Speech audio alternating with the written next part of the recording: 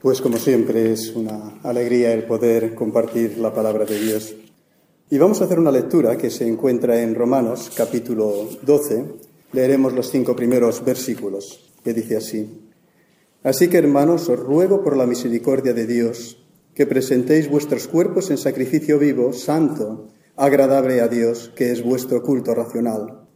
No os conforméis a este siglo, sino transformaos por medio de la renovación de vuestro entendimiento, para que comprobéis cuál sea la buena voluntad de Dios, agradable y perfecta.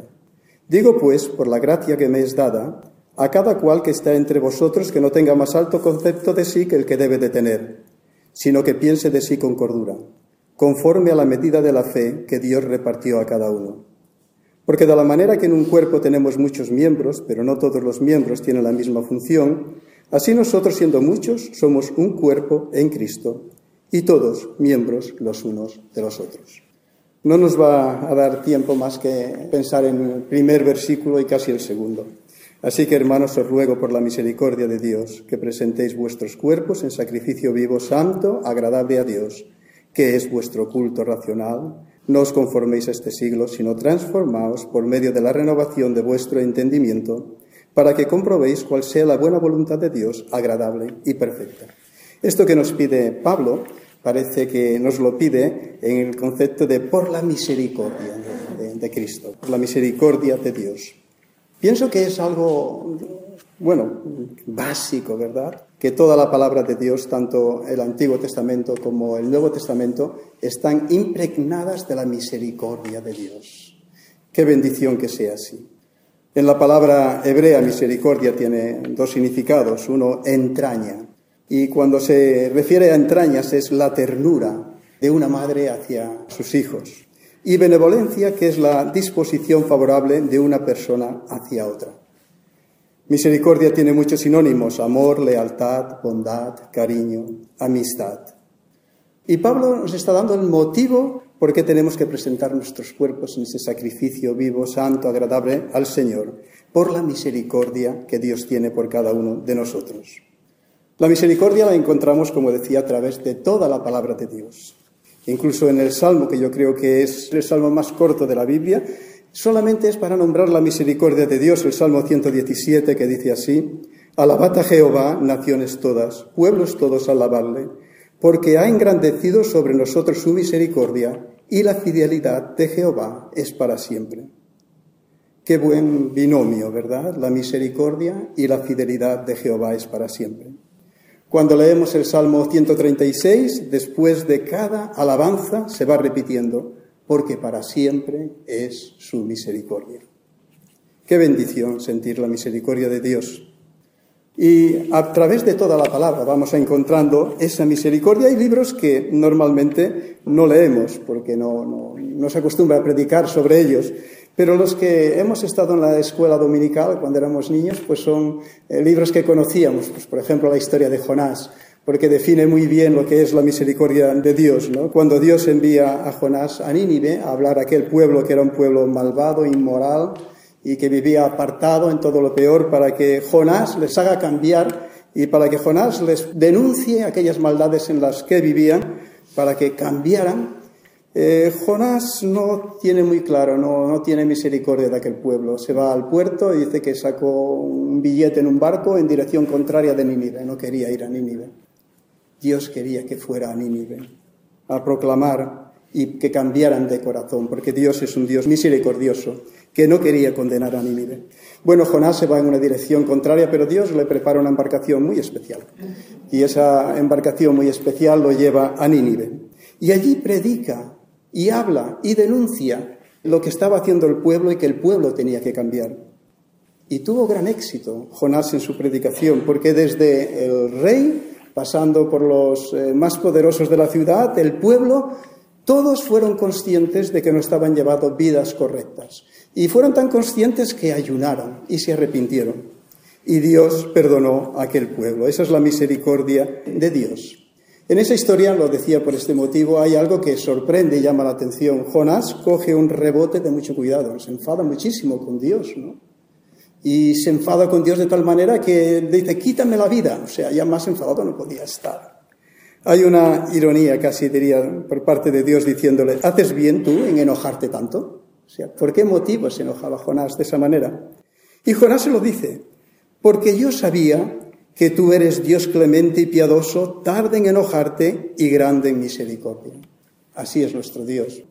O sea que Jonás no quería ir a Nínive a hablar, a denunciar las maldades, porque sabía que si se arrepentían, Dios los iba a perdonar. No tenía, digamos, que mucha misericordia Jonás, ¿verdad? No le caían muy bien los de Nínive, pero para Dios no hay personas diferentes. Él tiene misericordia por toda la humanidad. Y creo que eso es una maravilla, es una bendición, ¿verdad? La misericordia de Dios no es una idea abstracta, sino es una realidad muy concreta. A veces se tiene el concepto, hablamos de la misericordia, pero no le ponemos la imagen, no le ponemos el hecho, ¿verdad? Y creo que nos ocurre a veces a todos. A mí cuando me hablan de la misericordia de Dios, siempre me viene a la mente una historia tan conocida como la del hijo pródigo, ¿no? Hay tanta enseñanza en esa historia. Y en esa historia vemos cómo es la misericordia de Dios. Este hijo que no respetaba a su padre, que le pide la herencia cuando el padre todavía estaba vivo, que lo menosprecia y que dice que después se fue a un lugar lejano y que lo malgastó en todo lo peor. En esa situación, cuando ya no le queda dinero, no le quedan amigos, se acerca a alguien de aquel pueblo para pedirle trabajo y le dan trabajo de cuidar cerdos, lo más humillante que había para un judío. En esa situación ya límite, ¿no? Dice que volvió en sí. En esa situación se dio cuenta de lo que había hecho y se arrepintió. Dice que volveré y toma no la estrategia, sino cómo se puede dirigir a su padre después de lo que había hecho. Le diré, Padre, he pecado contra el cielo y contra ti, ya no soy digno de ser llamado tu hijo. Hazme como uno de tus siervos. La misericordia de este hijo estaba clara, ¿no? Lo que esperaba del padre estaba claro. Lo máximo que él entendía que el padre podía hacer después de lo que él había hecho era que lo hiciera como uno de sus siervos. La misericordia de Dios desborda. Cuando ve al hijo, corre hacia él, lo abraza, lo lleva a su casa, le pone túnica nueva, zapatos nuevos, anillo en su dedo, hace una gran fiesta y lo celebra. Esa es la misericordia de Dios, ¿no? Va más allá de lo que nosotros podemos entender. En una ocasión le dijeron a Jesús los fariseos y los saduceos que porque se reunía con los pecadores y con la peor gente de la sociedad, ¿no? Y le llaman la atención a Jesús. Y les explicó una parábola, la parábola de un pastor que tenía 100 ovejas y perdió una de sus ovejas. Dice, ¿quién de vosotros, si tiene 100 ovejas y pierde una de ellas, no deja las 99 en el desierto y va a buscar aquella que ha perdido? Y explica, ¿no?, que cuando la encuentra la pone sobre su hombro, se alegra, se goza y cuando llega a su casa llama a sus amigos y lo celebra, porque aquella oveja que era perdida ha sido encontrada. Y termina diciendo, os digo que habrá más gozo en el cielo por un pecador que se arrepiente que por 99 justos que no necesitan arrepentimiento. Nuestro Dios es un Dios misericordioso. Y a veces nuestra misericordia nos ocurre como Jonás, nos queda cortita, no tiene que ver con la misericordia de Dios que va más allá de nuestro entendimiento y qué bueno es sentir la misericordia de Dios en nuestras vidas.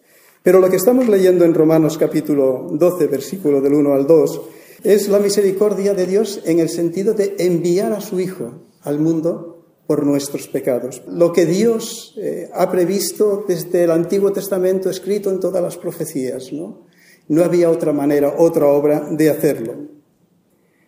Y creo que esto es realmente lo importante. Fijaros lo que dice en Juan capítulo 4, versículo del 9 al 10. En esto se mostró el amor de Dios para con nosotros, en que envió a su Hijo unigénito al mundo para que vivamos por Él. En esto consiste el amor, no en que nosotros hayamos amado a Dios, sino en que Él nos amó a nosotros. Y ha enviado a su Hijo en propiciación por nuestros pecados.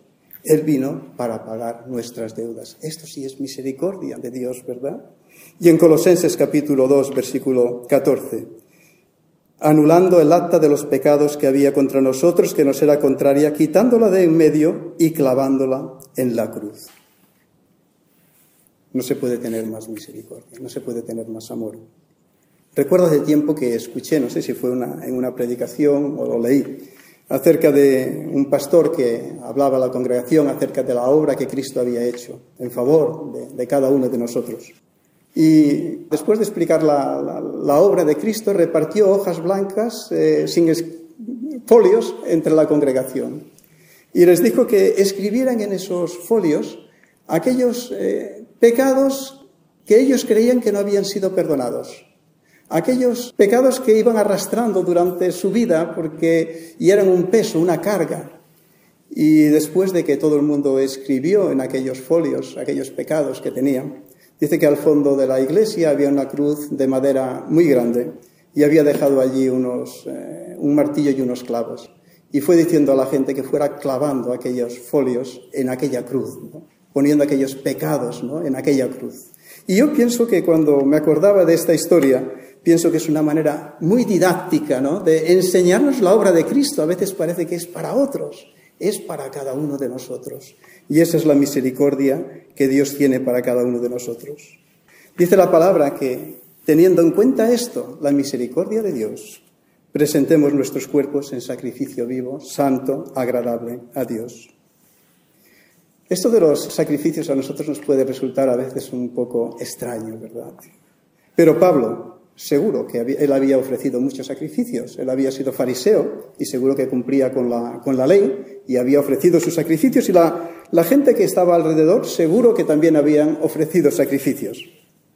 ¿Qué sacrificios se ofrecían? Pues ovejas, bueyes, carneros, palomas, según estaba escrito en la palabra en Levítico, y también según la situación a veces económica de cada uno ofrecían esos sacrificios. Y se ofrecían desde el principio, desde Adán, Abraham, Isaac, Jacob, patriarcas, reyes, todos ofrecían esos sacrificios. ¿Qué significaban? Eran sacrificios de expiación del pecado. Era como ese animal que se ofrecía, tenía que ser un animal sin defecto, o sea, tenía que ser un animal limpio, un animal especial, por decirlo así, ¿no? Y entonces imponían las manos sobre ese animal y era como que transferían los pecados hacia ese animal. Y en la muerte de ese animal, por decirlo así, Dios es como no veía tus pecados. Y esto es algo que se venía haciendo a través de toda la historia, como comentaba. Pero todo esto era una tipología de la obra que Jesús iba a hacer. Y esta es la gran misericordia de Dios también, ¿no? Como dijo Juan el Bautista cuando vio a Jesús: «He aquí el Cordero de Dios que quita el pecado del mundo». Esta es la obra que Dios ha hecho por cada uno de nosotros. ¿Se puede tener más misericordia? Pregunto, yo creo que no, ¿verdad?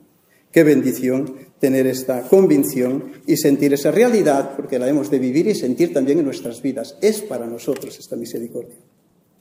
Pero nos sorprende que Pablo diga que presentemos nuestros cuerpos en sacrificio vivo, porque los sacrificios ya se terminaron. Con Jesús ya se terminaron.